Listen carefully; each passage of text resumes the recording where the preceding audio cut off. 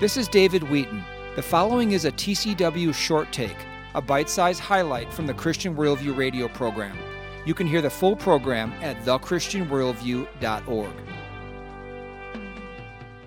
What should be branded on our minds about the Puritans as we close these two conversations that we've had on them with regards to the church, maybe our own personal walk with Christ? To me, the greatest lesson is to focus on Jesus and fall in love with him. I mean, the Puritans were Christ lovers, Christ exalters. They could truly say, for me to live as Christ and to die as gain. Second lesson, maintain biblical balance. They were people who believed 100% that God is sovereign and 100% that man is responsible. They balanced the objective and the subjective in Christianity.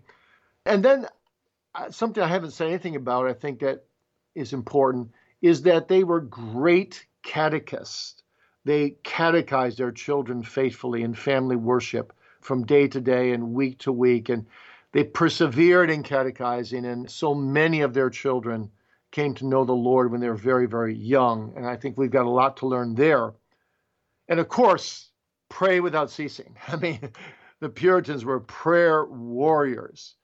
They spent their time on their knees for their children, their family, the church, the nation. And then we've just been talking about handling persecution and trials. We can learn from them how to handle troubles and trials Christianly. They also teach us a lot about how to rely on the Holy Spirit. To them, that was critical.